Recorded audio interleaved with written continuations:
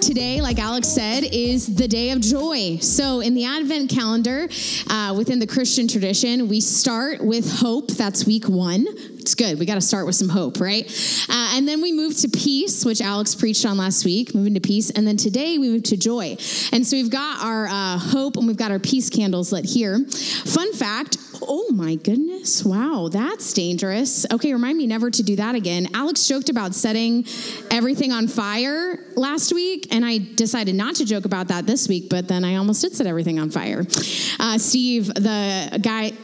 Yeah, I know. He would be the one that'd have to clean it up. So I helped you out there, Steve. I didn't burn down the building. But fun fact, I was like, why is joy the pink candle? I've always wondered that. Has anybody else wondered that? I've always wondered, why is joy the pink candle? So I did a little bit of research because I'm a total nerd.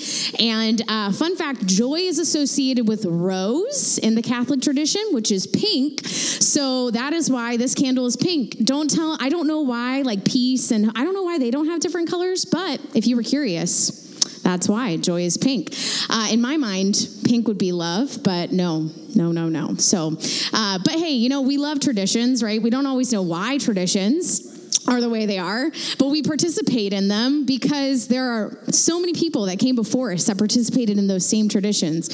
So how fun is it to know that as we light these candles today, we can think back to generations and generations and generations that have lit these candles every single Advent season. And so we're grateful to be joined by the family of God as we worship today.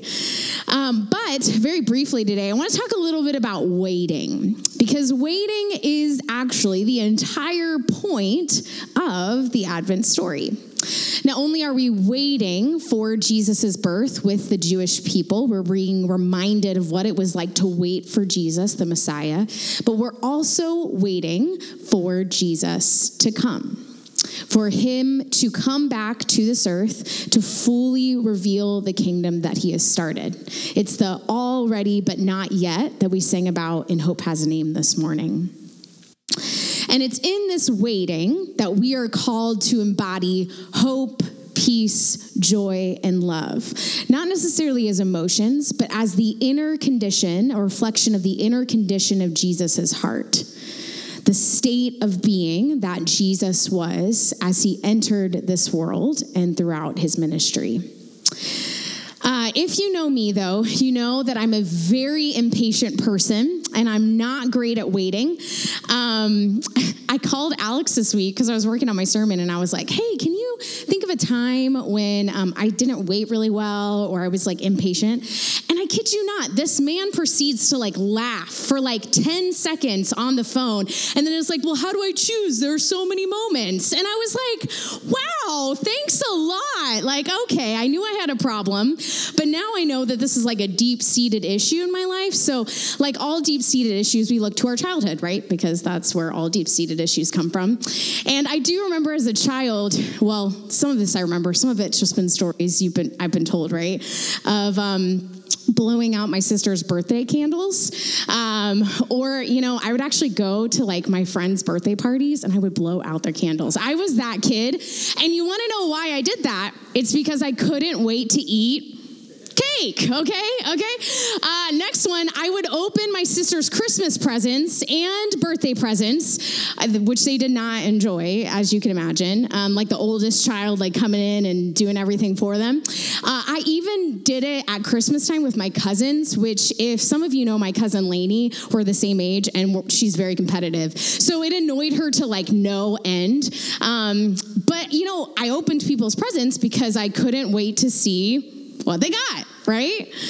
So obviously I have this issue with waiting, but I don't think that I'm the only one. So although I may be a little extreme, I won't put my issues with waiting on you. Although I may be a little extreme, I don't think I'm the only person that struggles with waiting. In fact, we don't have to look farther than the pandemic to know that we struggle with waiting, right? I remember during that 2 months when we were all forced to stay home, everybody was saying, I can't wait to go shopping again, right? I can't wait to go to a restaurant and actually sit down at a restaurant again. I can't wait to have a party again. I can't wait to see my friends again. I can't wait for life to be normal. Right? And what's so interesting is that research actually backs up this culture of impatience that we have. As I was doing my work this week, I came across this bizarre study and I was like, oh my gosh, I have to share this. So there's this guy, his name is Timothy Wilson, out of the University of Virginia, and he did this study in which he took 42 people and he individually told each of them, okay, I'm going to put you in this room by yourself. You're going to sit in this chair and you just need to wait for me to come back. I'll be back in 15 minutes. Okay? So he did this with each of these 42 individuals separately. However, he didn't tell them this. There was a button in the room that if they touched it was the only thing to do in the room. If they touched it, it would give them a mild shock to their ankle. Okay? It's attached to the chair.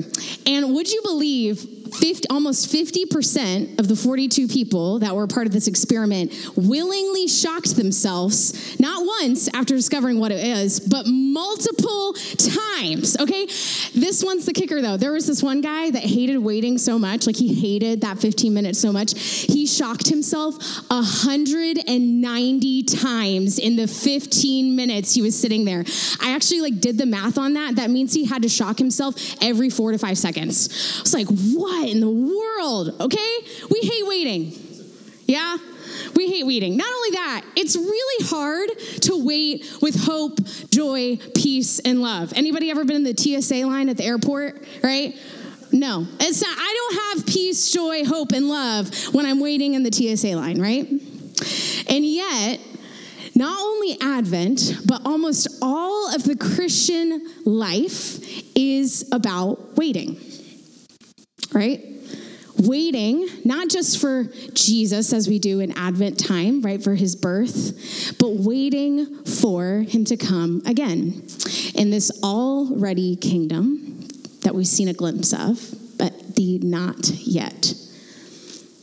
And so we find ourselves asking the question, how will we wait? Are we going to wait with hope, joy, peace, and love? Or are we going to wait in despair, turmoil, fear, and hate? Today's passage, we learned that there were 2 ways to wait. We can wait fearfully, or we can wait joyfully. I want to go ahead and recite Isaiah's song here in chapter 12 that Jack read for us earlier. It says, "You will say in that day, I will give thanks to you, O Lord. For though you were angry with me, your anger turned away that you might comfort me." Don't you love that? We serve a God that turns away from anger to comfort us. "Behold, God is my salvation. I will trust and I will not be afraid. I will not be fearful." He goes on to say, "For the Lord is my strength and my song, and he has become my salvation. With joy you will draw water from the wells of salvation, and you will say in that day, the day in which Christ is born, give thanks to the Lord, call upon his name, make known his deeds among the people, proclaim that his name is exalted, sing praises to the Lord, for he has done gloriously. Let this be made known in all the earth. Shout and sing for joy, O inhabitants of Zion, for great in your midst is the Holy One of Israel." We often quote passages from the book of Isaiah during Christmas time because there's this theme throughout the book of Isaiah that we call the messianic prophecies, okay? And that's a really fancy way of saying prophecies about the Messiah that is to come, or Jesus who is to come. So although the book of Isaiah was written over 700 years before Jesus was actually born, Isaiah is the most quoted prophet from the Old Testament by Jesus and his disciples later on in the New Testament. So we know that what Isaiah has to say was not only true, right, but also it's relevant to the current faith and life that we live. during this particular moment in history, Israel has gone through a lot of turmoil. So when Isaiah's writing, Israel is quite literally fractured. So if you know anything about Israel history, if you grew up in Sunday school, you know there are 12 tribes of Israel, right? And so one of those tribes is called Judah, and it was kind of known as like the strongest tribe. And so this tribe of Judah decides that they're going to split from the nation of Israel. So now there's the nation of Israel, and then there's the nation of Judah. And it's in the midst of this turmoil that Isaiah enters. And in chapters 1-5 of Isaiah, he rebukes city leaders, not only for their rebellion against God, but for their idolatry and mass injustice that was occurring during that time. He then receives this vision in chapter 6 from God, in which he is in the temple and he's being overwhelmed by the gloriness and the holiness of God. And he realizes how corrupt so many of his own behaviors and beliefs are, and how corrupt that of the Israelite people are. And he realizes, oh my goodness, I'm going to be overwhelmed. I'm going to be taken over by this gloriousness. I'm going to be destroyed by it. And instead of being destroyed by it, God comes and he purifies Isaiah in this vision. He washes him clean. He gives him his holiness and gloriness and says, I'll give some of this to you so that you may be holy in glory. And so Isaiah receives this vision, and then God says to him, you need to go to the people of Judah, you need to go to King Ahaz, and you need to tell him about what you've seen. And so Isaiah then goes to King Ahaz, the king of the nation of Judah, to deliver this warning and this vision which God has given him. And he tells King Ahaz, if he does not stop rebelling against God, worshiping idols, and perpetrating injustice, the kingdom of Judah will be cut down by a powerful enemy. But, Isaiah shares, even if and when Judah is cut down, there will be hope. And that hope comes in the form of Emmanuel, or God with us, or the person we know to be Jesus, who will be the ultimate ruler, who will be way better than the king of Ahaz ever was or ever will be way better than the emperors of today, or the kingdoms that have been set up today, or the presidents, or the leaders, or the rulers that surround us in our current culture. I give all of this context to remind us that the Israelite people had plenty to be fearful about. The king and the nation, they were corrupt. The leaders were unjust. The Assyrian nation, which was like the big, powerful nation of that day, was inching closer and closer and closer to the nation of Judah. They were facing potential enslavement, taxation, removal from their homes, death. And yet, after sketching out all of this despair in chapters 6-11, Isaiah says, but have hope. In chapter 12, he sings this song or hymn of thankfulness for a Messiah that's going to come 700 years later. He says in verse 2, behold, God is my salvation. I will trust and not be afraid. Like, hello, you want me to not be afraid? Right? He says, don't be afraid. For the Lord is my strength and my song, and he has become my salvation. Isaiah says, don't be afraid. Sing joyously. Know that a Savior is going to eventually be born, and the Savior is a much better king than you've ever encountered. If the Israelites were instructed to wait joyously, they were instructed not to wait in fear amidst everything that was going on around them. Should we not wait joyously in our circumstances? However, that's way easier said than done, right? It's like, oh, great. Yeah, sure. I'll choose joy over fear. No, fear is actually much easier of an emotion to feel than joy is a lot of the times, right? It's easy to get stuck in that cycle of fear that goes on and on and on in your head, and a whole lot harder to actually see any sort of joy that goes on on around you. Secular psychology actually backs up this idea of like hard joy in a sense. There's this psychologist, his name is Rick Hansen, and he says the brain is like Velcro for negative experiences, but Teflon for positive ones. That's just such a good quote. Based on his research, he found it takes 3 seconds, only 3, for a negative experience to be implanted on the brain and 14 seconds for a positive one to be implanted on the brain. He said the result is that the brain is tilted against lasting contentment and fulfillment. Our brains are quite literally wired to see the glass half empty and not the glass half full. We're wired to see and feel the fear, not to feel the joy. We're wired to dwell on the negative, to ruminate, and to not ever see the positive.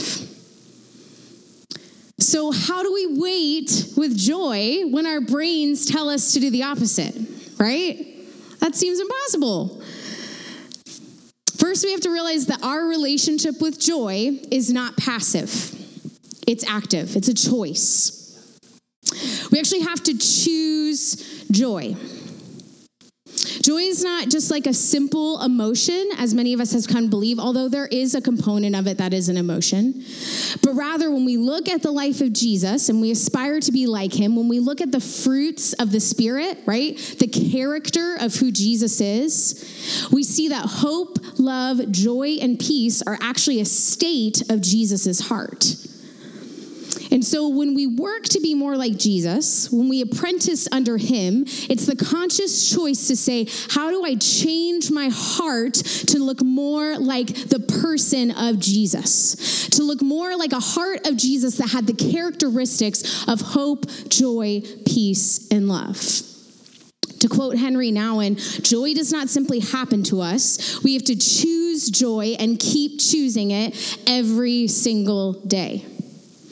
In the words of Richard Foster, the decision to set the mind on the higher things of life is an act of the will. I love that because, man, do I have to will joy sometimes. That is why celebration in and of itself is a discipline. It's not something that just falls on our heads. It is the result of a consciously chosen way of thinking and living.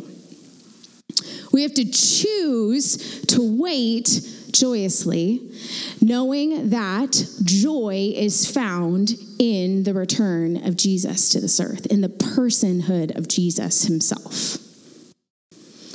The Isaiah passage, although this beautiful song of joy about waiting joyously despite our circumstances, it's not really like a prescriptive list of do's and don'ts. So in our current culture, we don't like go to songs to be like, how should I respond to this problem, right? That would be very strange. We would go to like a podcast, or we would go to a book, or we go to a mentor.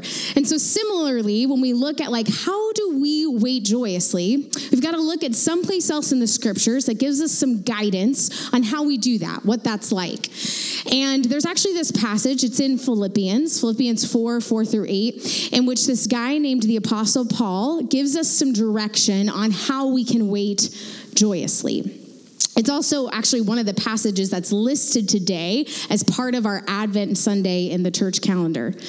And the Apostle Paul, we've got to give like a little bit of context before I read this, because the Apostle Paul is not like living the good life, okay? So like generally speaking, in American Christian culture, when we think of like pastors, our brains tend to go to like megachurch pastors that are living like the high life, right? That's like what we tend to envision. That was not Paul's reality. So Paul is like a superstar of the Christian faith, but Paul like scraped to make ends meet. Not only that, when he's writing in this Philippian passage, he is sitting in prison. And we know, based on historical text, he probably never left that prison, probably died there. So Paul is sitting in a prison with every excuse to wait in fear.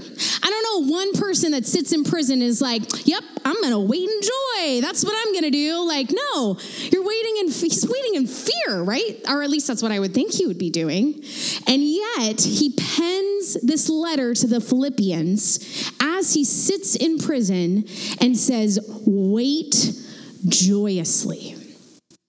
Paul says, we're going to pick it up in verse 4, rejoice in the Lord always. Again, I will say, rejoice. Let your reasonableness be known to everyone. The Lord is at hand. Do not be anxious about anything, but in everything by prayer and supplication with thanksgiving, let your requests be made known to God. And the peace of God, which surpasses all understanding, will guard your heart and minds in Christ Jesus. Finally, brothers, whatever is true, whatever is honorable, whatever is just, whatever is pure, whatever is lovely, whatever is commendable, if there is any excellence, if there's anything worthy of praise, think about these things. As Paul is sitting in prison, and he's instructing the church of Philippi, which at this time the church is undergoing quite a bit of persecution, to wait joyously. And he says, first, you have to give thanks. He says, rejoice in the Lord always. Again, I say rejoice, or give thanks to the Lord always. Again, I say give thanks. In our Isaiah passage in verse 1, it says, the prophet starts his song, it says, I will give thanks to the Lord. We have to cultivate a heart of gratitude, right? I want to just stop for a moment to say, for many of us, when we've had some sort of trial or tribulation or hurt or really catastrophic thing happen in our life, we've come to the church, and instead of feeling like a place where we can talk about the difficulties of life, we've just been told, like, be joyous, rejoice. Like, just go do that. And I just want to take a moment to say mourning is actually a spiritual practice talked about in the scriptures. And it's one that I think the church at large has forgotten. We're actually instructed to take moments to mourn. And so when catastrophic things happen in our life, the immediate response is not always joy. And that's okay. There's actually space to mourn, and there should be. But I think sometimes we forget that joy is also a spiritual practice given to us to utilize. And honestly, it's an easy thing to forget, because the last thing you want to do is feel joyful when something really difficult happens. And yet at some point, we have to be like David and say, the Lord has turned my mourning into dancing, right? Psalm 30:11. He's wiped my tears away. I can't keep it in any longer. I sing praise to the Lord instead. And although I know it can be really nice to say, like, well, the Bible says give thanks, so give thanks. Actually, modern secular psychology does back this up. So Rick Hansen, who I quoted earlier, the Teflon and Velcro quote, or Velcro. Yeah, Velcro, that was it, yeah. He actually talks about the best way, so he's done a ton of research on this, one of the best way, maybe even the only way to rewire our brain to stop constantly thinking about the negative, to not only think about those memories that get implanted in 3 seconds, is to actually cultivate gratitude. He suggests that you find some things to be thankful about. And so I know, as hard as it can be in situations where we feel no joy, we have to give thanks. It begins to change the way our brains think. Secondly, Paul says, not only do we have to give thanks if we're going to wait joyously, we have to draw near to God in prayer. If Jesus' heart is the embodiment of hope, joy, peace, and love, we have to get to know him better to become that way ourselves. And the only way I know to know somebody better is to spend time with them, right?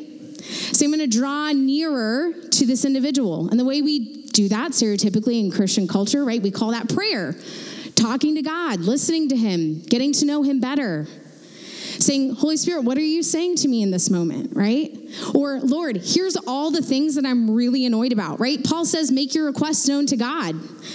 Hey, Lord, I can be thankful that I woke up out of bed this morning, but I'm really angry about this. So help me out, right?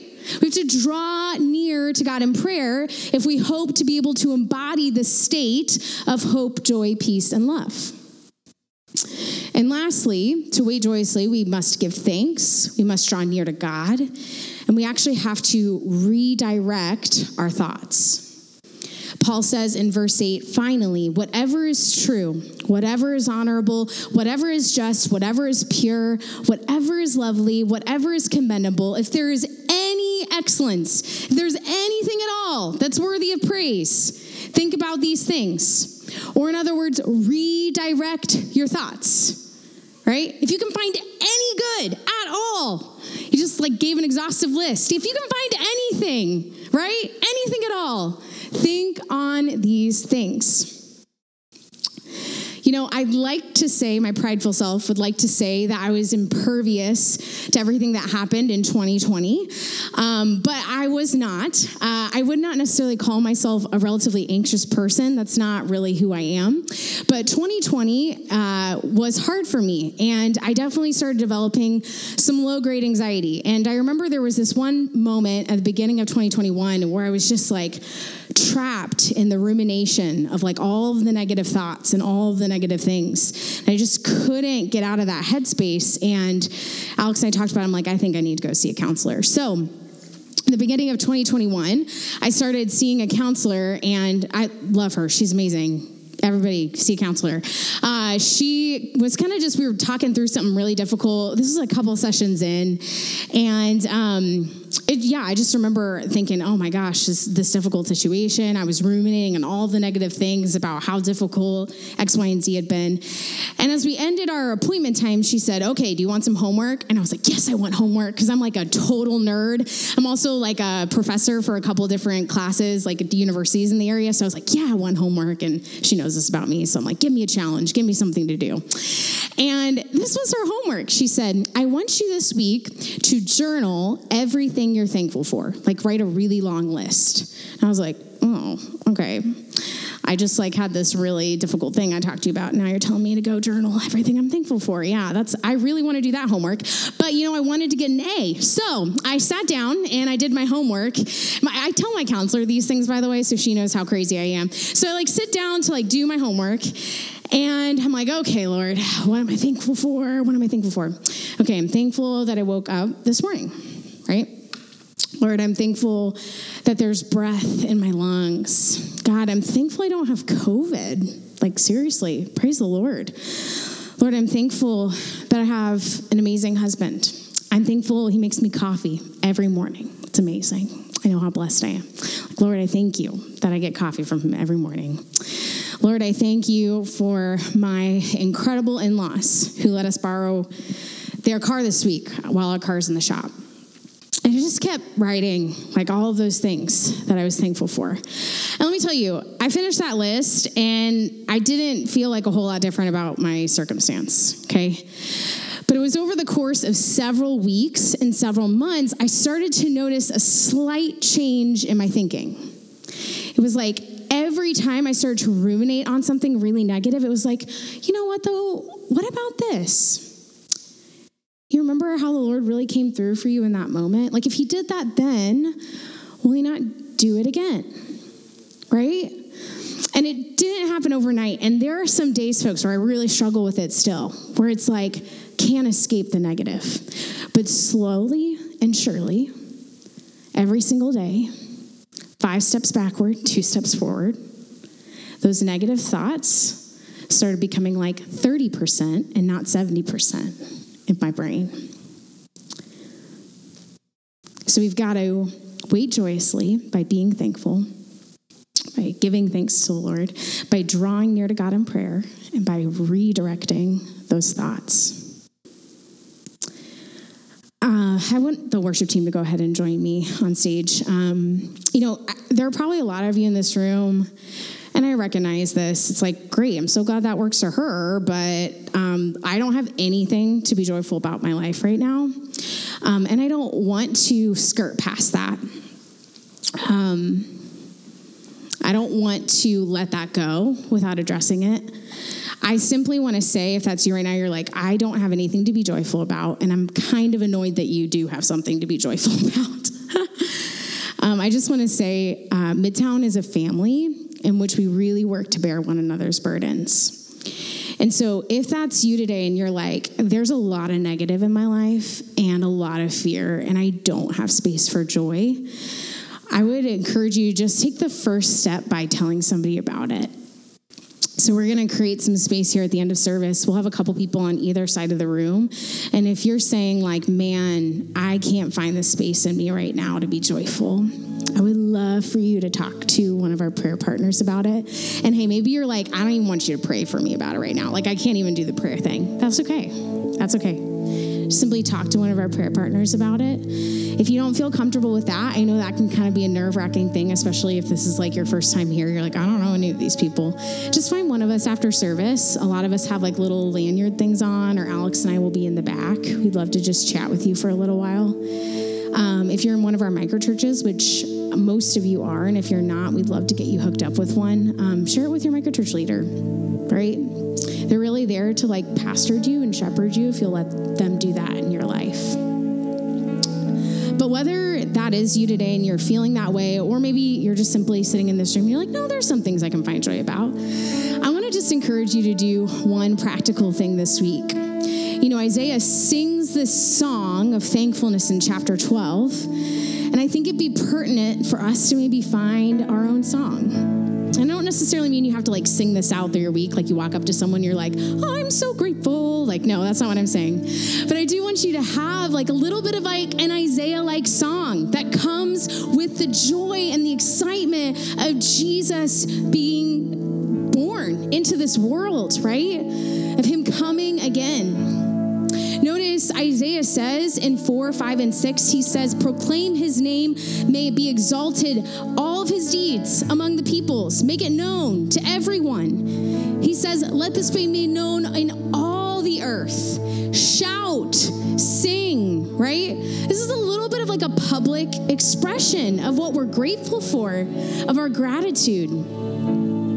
And so as Christmas approaches, as we were reminded of the great Holy One that Isaiah talks about, or the person of Jesus that is coming near to us, I want you to simply think of one thing that's worthy of praise, one thing that maybe God has done in your life this year, just one. I'm not asking for a list, just one thing. And I want you to tell one person about it this week. Just share it, right? Hey, it sounds like, you know, after talking with you, it sounds like you're having a really difficult time right now. I'm sorry, I've been there.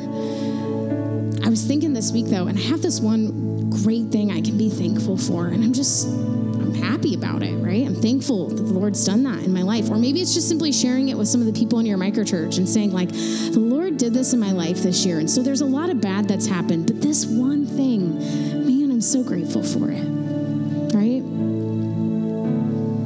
I want you to spread the joy of Christmas that's found in giving thanks for what God's done in your life and just simply sharing it with one person.